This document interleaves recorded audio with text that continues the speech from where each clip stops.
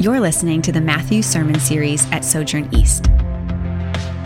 In this series, we're following Jesus as he calls us to take on his yoke and experience true discipleship.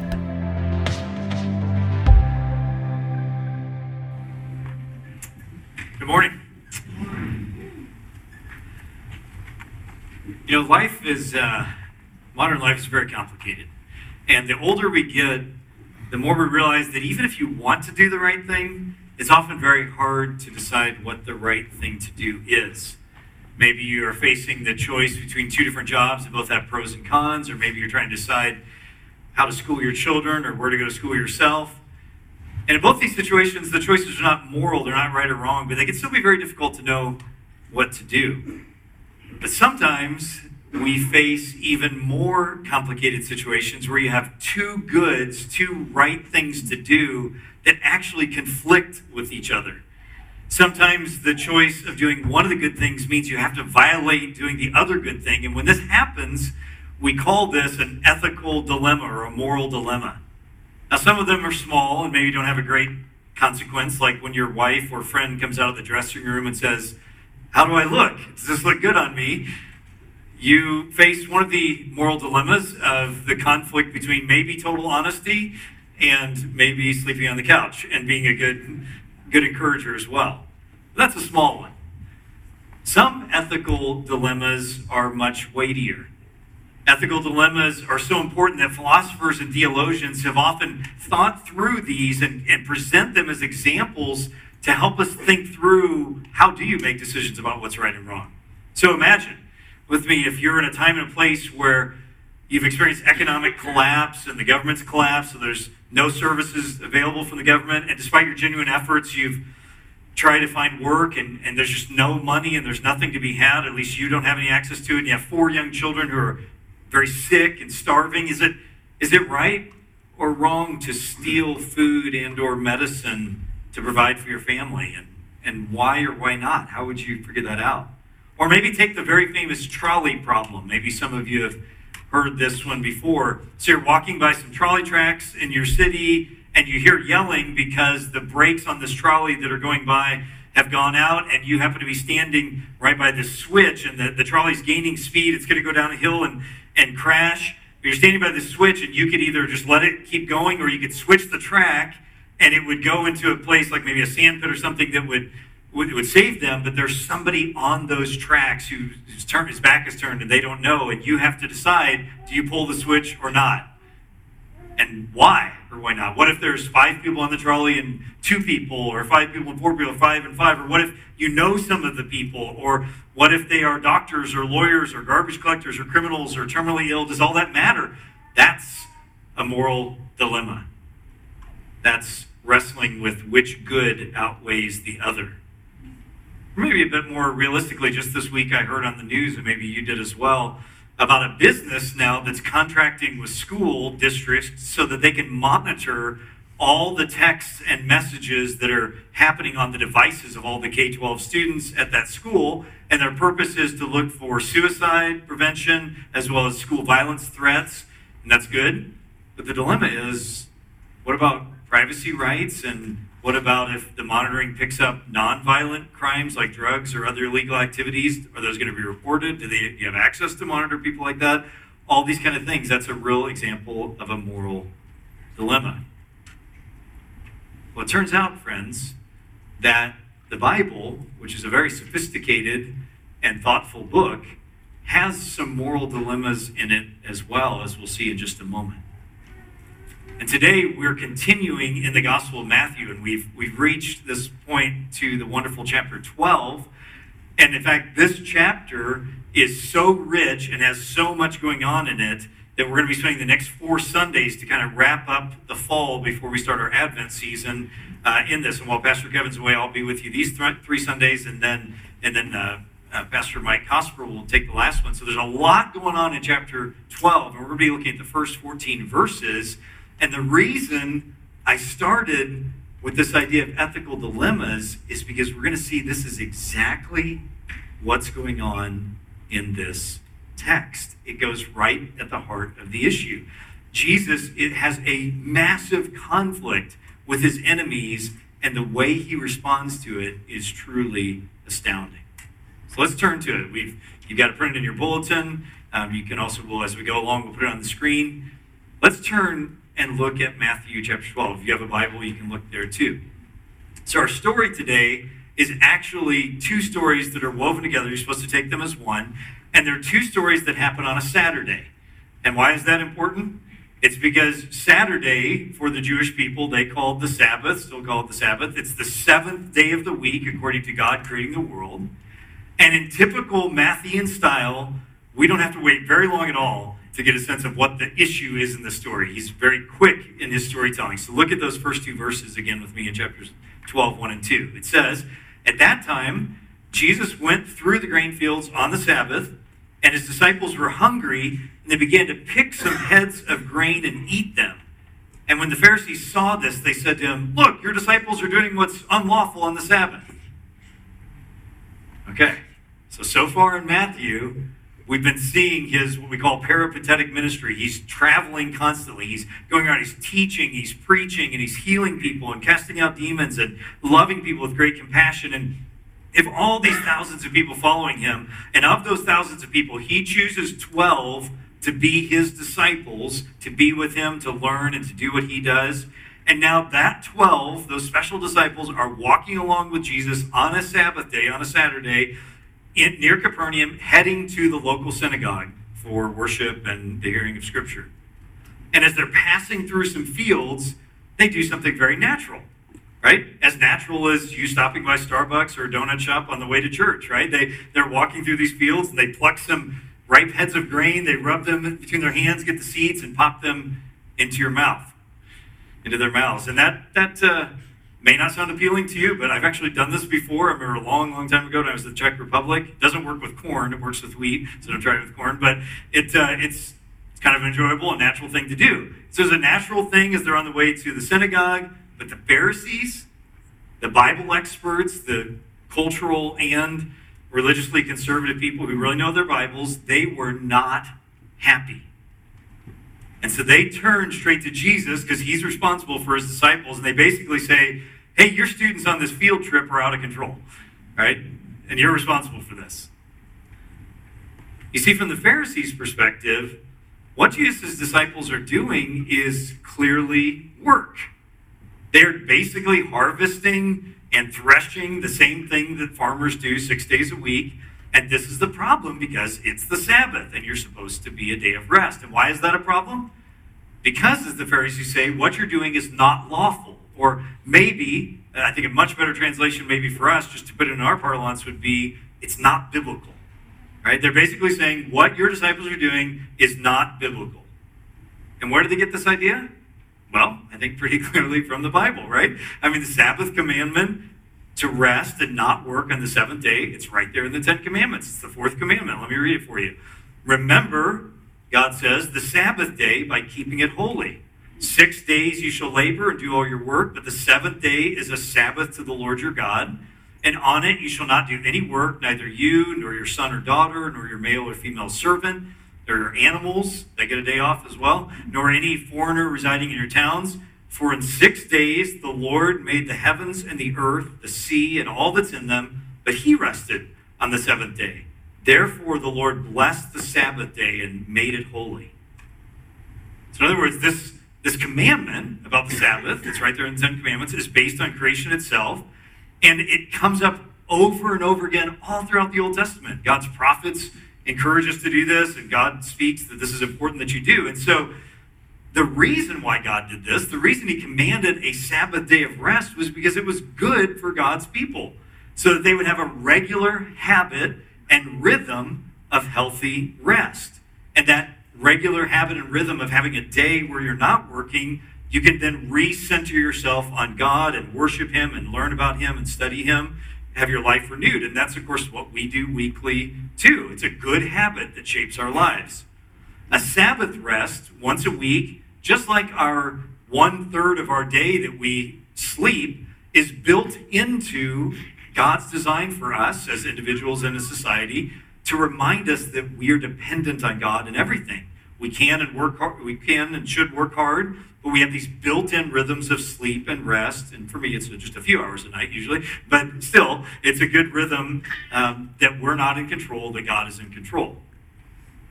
Now, because the Jewish people, especially the Pharisees, sincerely wanted to be faithful to God and obey the scriptures, this Sabbath becomes a big deal. In fact, it kind of becomes one of the key markers of what it means to be a faithful Jew. The Jews who don't do this, even today it's a debate, they're not seen as faithful. And we know this because, you see, we not only have the Bible, the Old Testament for the Jewish people, we actually have a bunch of other Jewish documents all throughout history, including some that come from a little later than the Bible, but they reflect some earlier times around Jesus' time, a collection of rabbinic teachings called the Mishnah. And in the Mishnah, you have this whole section that's just dedicated to the questions about the Sabbath, the Shabbat. Right? So you've got these 39 categories within the Shabbat section to say, here's the things you can do and not do. Here's how much you could carry and not carry. You may have seen in the Bible sometimes they'll talk about a Sabbath day's journey. That's because there were rules that you could go about a half a mile is all that you could go without violating the work rule. And that idea of not working on the Sabbath continues all throughout Jewish history, including to modern day Israel especially.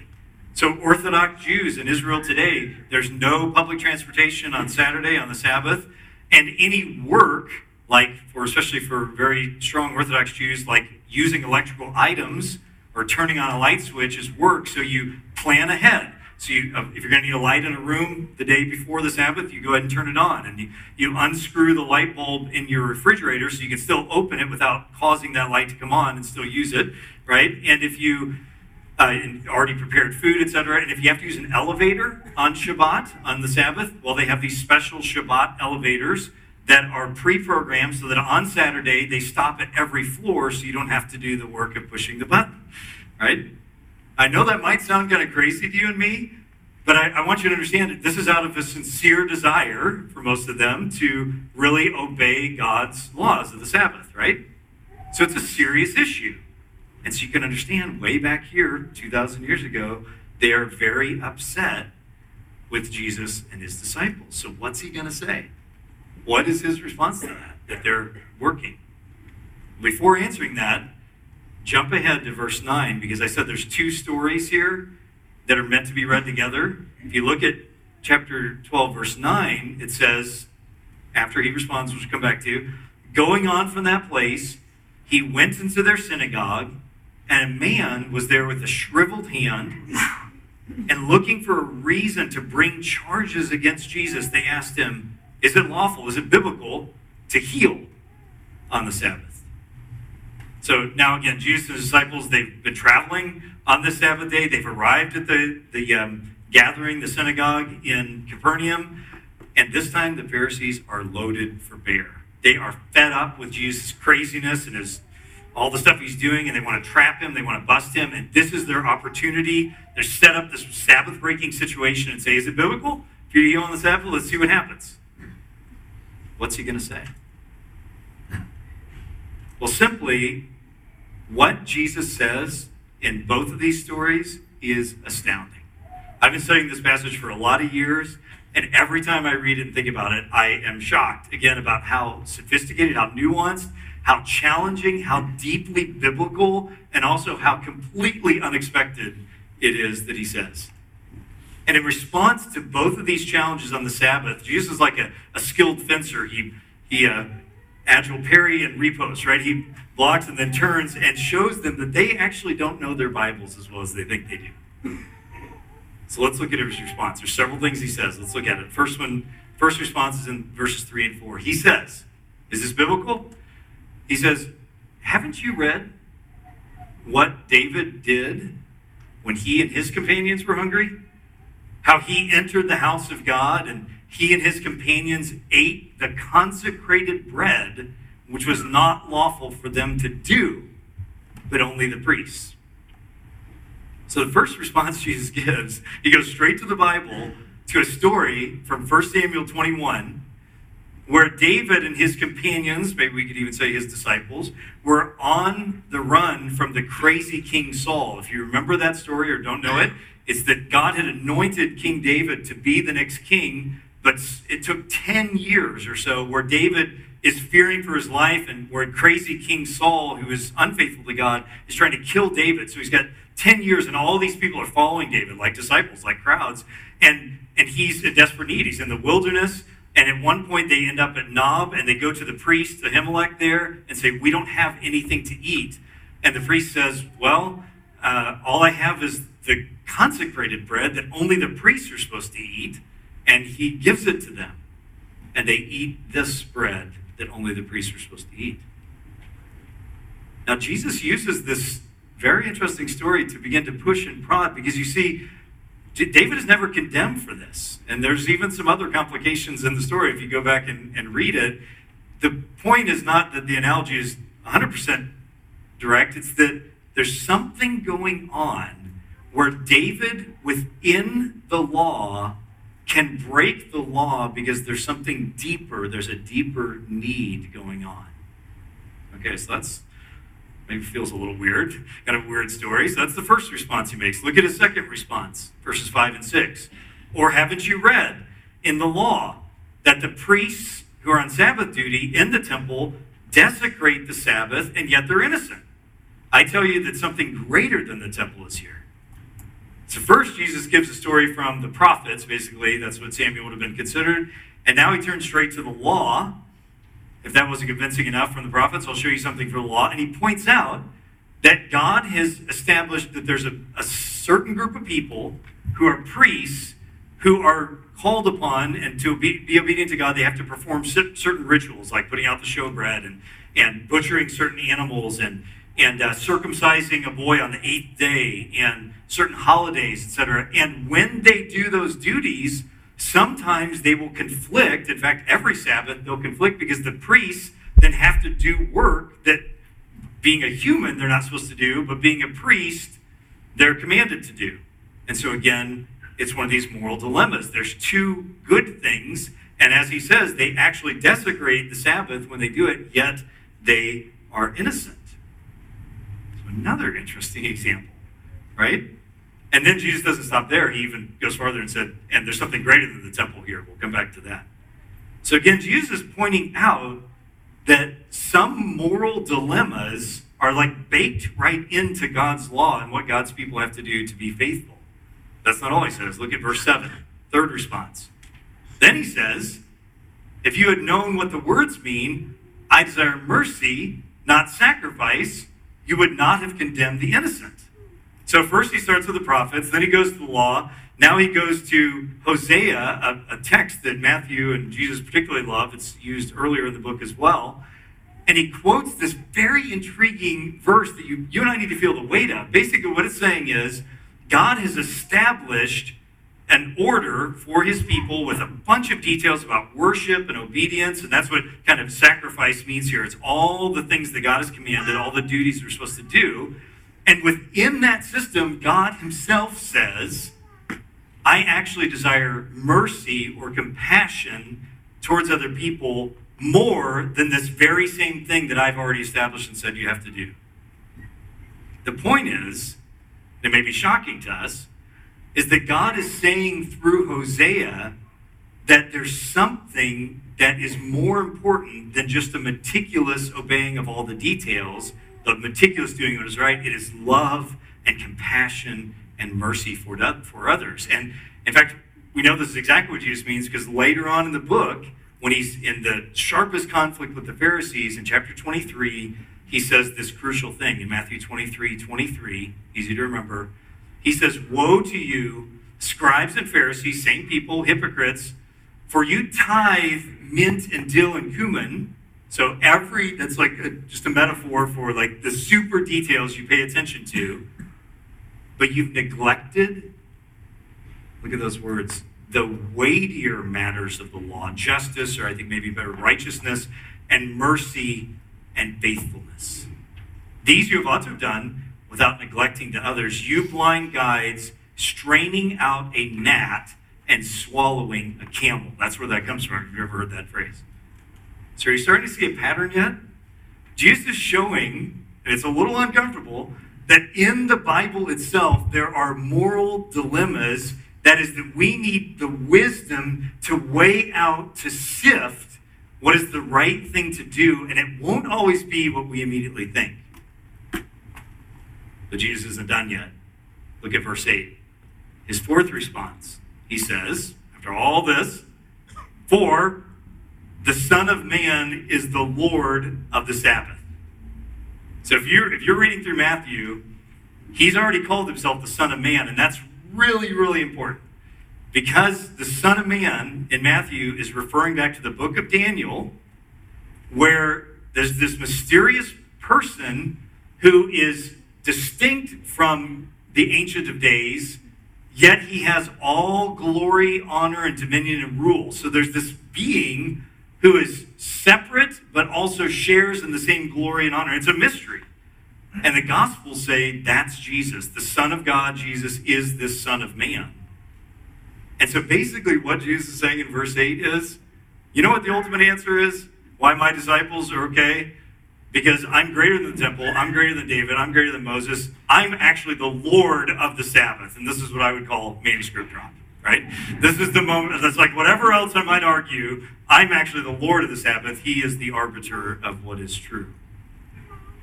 There's actually one more final response Jesus gives, and it's in the second story after they're trying to trap him. And this is the final and culminating one. Look at verses 11 and 12. Jesus said to them, after they're saying, is it biblical to heal on the Sabbath? He says, if any of you has a sheep and it falls into a pit on the Sabbath, will you not take hold of it and lift it out? And how much more valuable is a person than a sheep? Therefore, it's lawful, it's biblical to do good on the Sabbath. So Jesus' final response to this question of what's biblical regarding the Sabbath, he refers to what we might call for them the animal in the hole dilemma. Right? So they didn't have trolleys, so they didn't have the trolley dilemma, but they had the animal in a hole dilemma. Right? Which is, and this happened often enough in the ancient world, that there were all kinds of debates about this animal in the hole dilemma. So you have an ox or a camel or a sheep, it stumbles, it falls into a big ravine that it can't get out of on a Sabbath. So then you face the dilemma. It's a valuable piece of property and money. Maybe it's hurt, maybe it's moaning, maybe it's upside down. But to get it out would require work. And you'd have to break the Sabbath. So it's the animal in the hole dilemma. What are you supposed to do? Well, the Jewish rabbis of different traditions had all kinds of debates on this. The people who lived in Qumran, those Dead Sea Scroll people, they were hardcore, and they said, no way, no work, animal dies. Suck it up, right?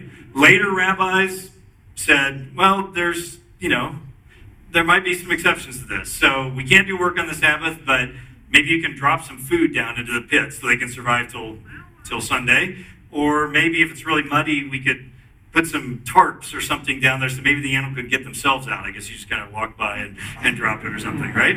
And again, I know it sounds kind of crazy to us, but I want you to appreciate that they're trying to do what's right? They're trying to obey the Sabbath, but also trying to face this other good. And then because of this animal in the hole dilemma, some people then start to ask the question, okay, so what do you do about if someone's sick or someone's giving birth on a Sabbath? Can you help them, etc.? And different rabbis have different opinions. The super conservatives say, no, it doesn't matter. Most of the rabbis would say, there are exceptions to this, right? Well, Jesus looks at this whole situation, right? You have this man who's deformed, and so he's cut off from working probably. He can't go to the temple. It's this poor man who's in great need in the synagogue. Jesus looks at this whole situation. He knows all the debates, all the stuff that's going on, the animal in the hole dilemma, all that, and he just says, oy vey, this is ridiculous. Right? You see, it would have been easy for Jesus to just say to the man, and this would have made the Pharisees happy if he could just have said, I really care about your situation, but we can't break the Sabbath, so if you could just hold on for a few hours. And then the Pharisees couldn't have been mad at him, right? Because that's what they wanted him to do. But Jesus, he won't stand for it. He sees the issue, and he will not avoid going to the heart of the matter, that compassion and need overrules such fastidiousness. Because he ultimately says in verse 11, you're missing the point.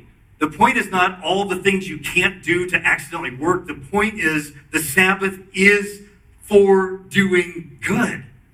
That's the key in verse 11. The Sabbath is for doing good. That's the point of it. So he heals the man right there in the synagogue on the Sabbath. That's a lot. You just thought, what's he going to say about those tiny little verses? There's a lot in there. And I know I've said a lot, and it's such a very tense situation. So I want you to notice, ask the question, so what does all this mean? I want you to notice how careful and nuanced and beautifully wise Jesus is. He doesn't just say, Sabbath rules are stupid, I don't have time for that. Nor does he placate and appease and kind of walk on eggshells so he doesn't offend the very conservative biblical scholars. He doesn't deny the good of the Sabbath, but he presses into the heart issue of what work is and really what the Sabbath is meant to be. And I'd like to suggest to you that if you step back and look at all 5 of Jesus' responses in this, they really boil down to one beautiful two-sided coin, two-sided idea that is absolutely crucial. And it's really the exact same thing that Jesus was already teaching in the Sermon on the Mount. I'd like to suggest to you that chapter 12 is really just another application of the same teachings of the Sermon on the Mount. And what is that two-sided truth? The first part of it is this, that Jesus is showing us that even when we are trying to do what's right, that it is so easy for us to misinterpret God's commands. That we need to read God's word for the intent that is driving at our hearts, not just the surface commands. And it's so easy to not do that. Do you remember back in the Sermon on the Mount when Jesus gave instructions about big issues like adultery and murder and oaths and all these sort of things?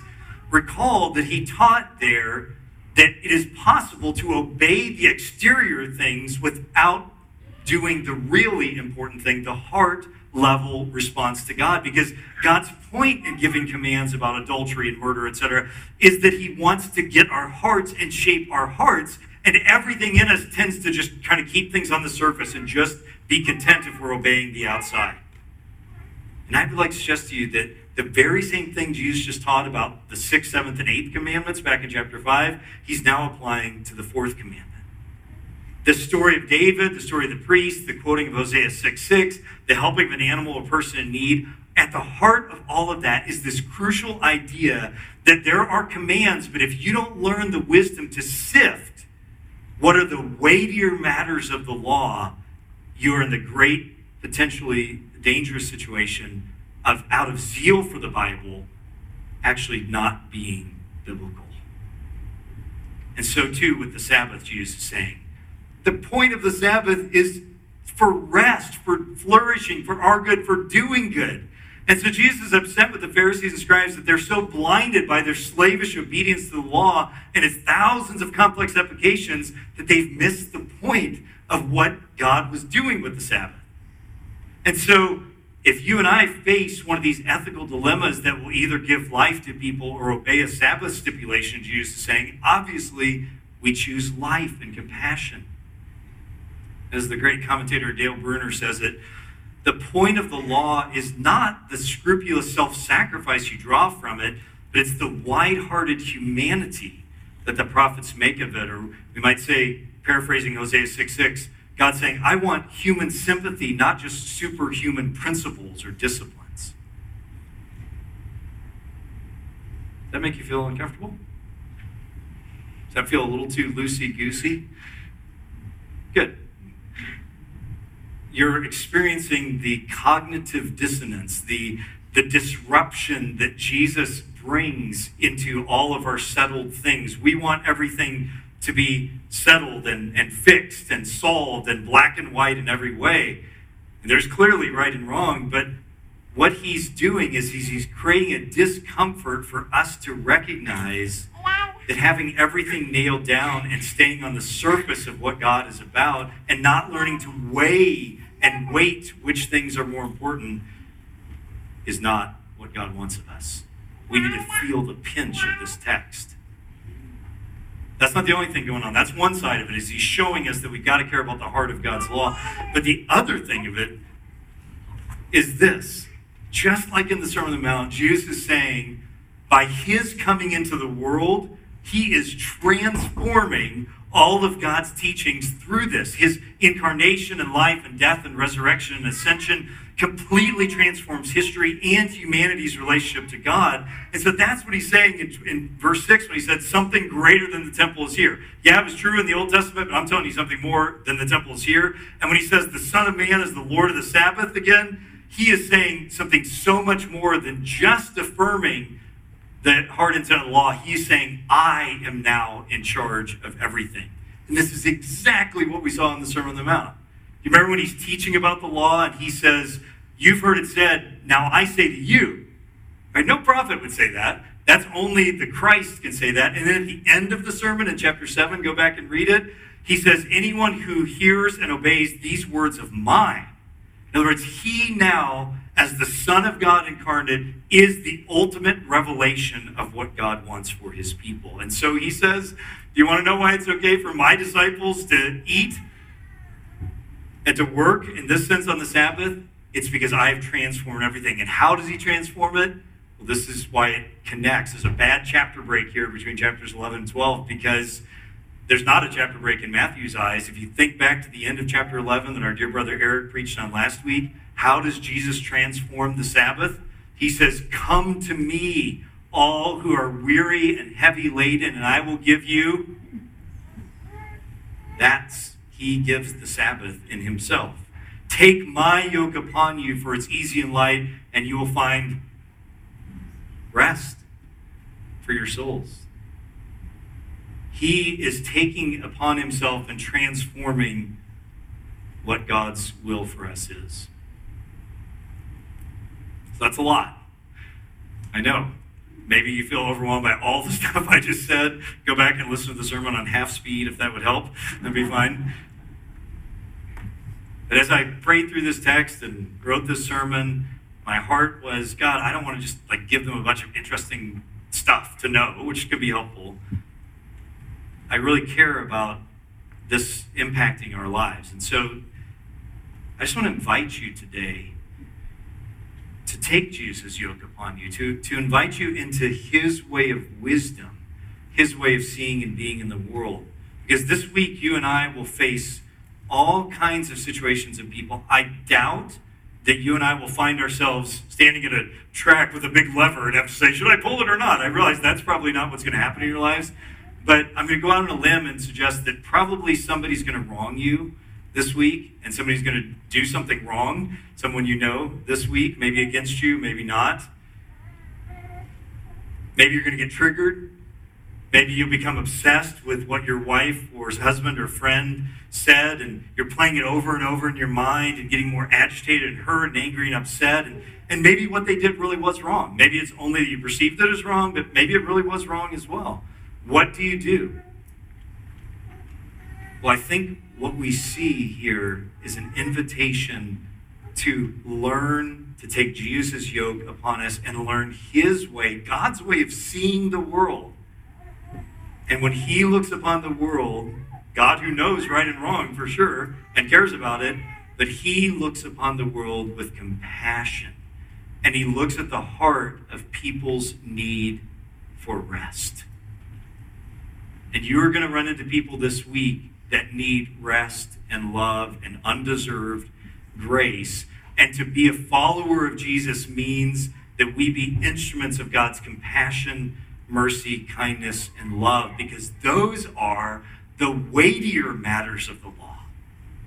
And maybe once you've done that work in your own soul, maybe there's still a time to call someone out or something. I guarantee it's not as often as you think it is, right? Because the tendency in all of us is to focus on the externals rather than internals, especially if you are, in my own personal personality type group, if you're a SFTR, a stickler for the rules, right? Maybe you're a particularist, an Enneagram 1, a firstborn. Maybe you had so much chaos in your childhood or now that you just feel this, you've got to have order and everything has to be ordered, right?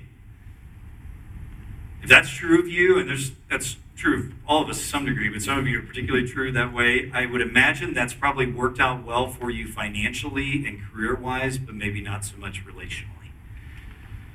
Can I get a witness? Especially to whatever degree that's how we find ourselves showing up. This text should make us feel a little uncomfortable today.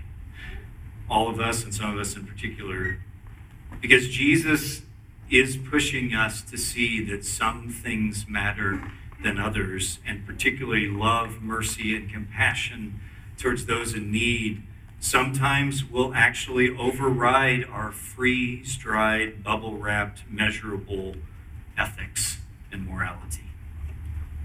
As again, Dale Bruner says, surprisingly, a lot of times a biblical seriousness that's anxious to protect the Bible's message, which is a good thing, can ironically and sadly damage that message, and that our kind of a biblicism can actually be what we see Jesus fighting against in the Bible a lot of times.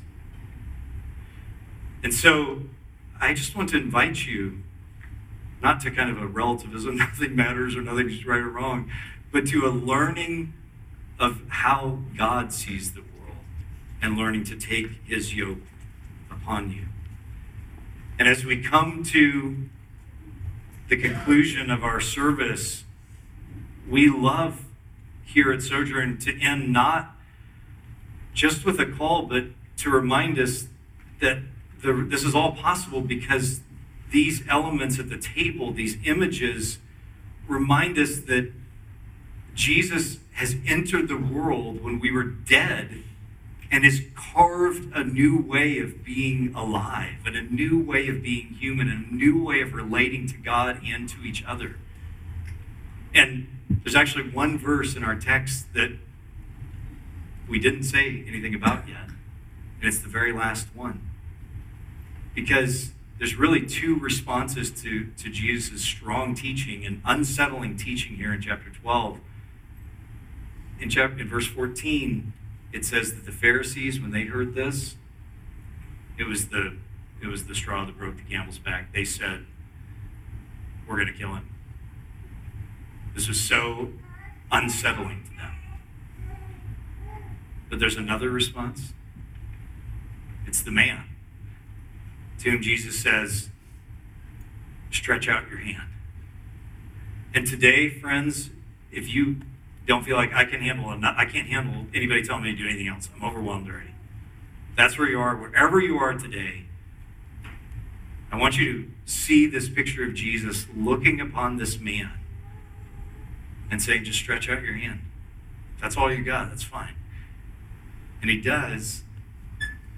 And in great compassion, he experiences the healing of the Lord. And that healing is possible because on the night that Jesus was betrayed, he took bread and he broke it and he gave it to his disciples and said, this is an image of what's about to happen that, again, creates a new relationship. And so, too, the wine that is poured out represents his blood. And so we are very glad at the end of a service to refocus our hearts on that truth. And how we practice this here in our church is that if you're a baptized Christian, we are thrilled that you're here, and we invite you to come forward and partake of this. You just take a piece of the bread and rip it off and then dip it in the wine or the juice. And as you do that, I'd invite you to just think of yourself stretching forth your hand to the Lord and finding his compassionate healing. Let me pray for us. I'm Kevin Jameson, lead pastor at Sojourn East. Thanks for listening. For more sermons, info about our church, and ways you can support the ministry of Sojourn East, visit sojournchurch.com/east.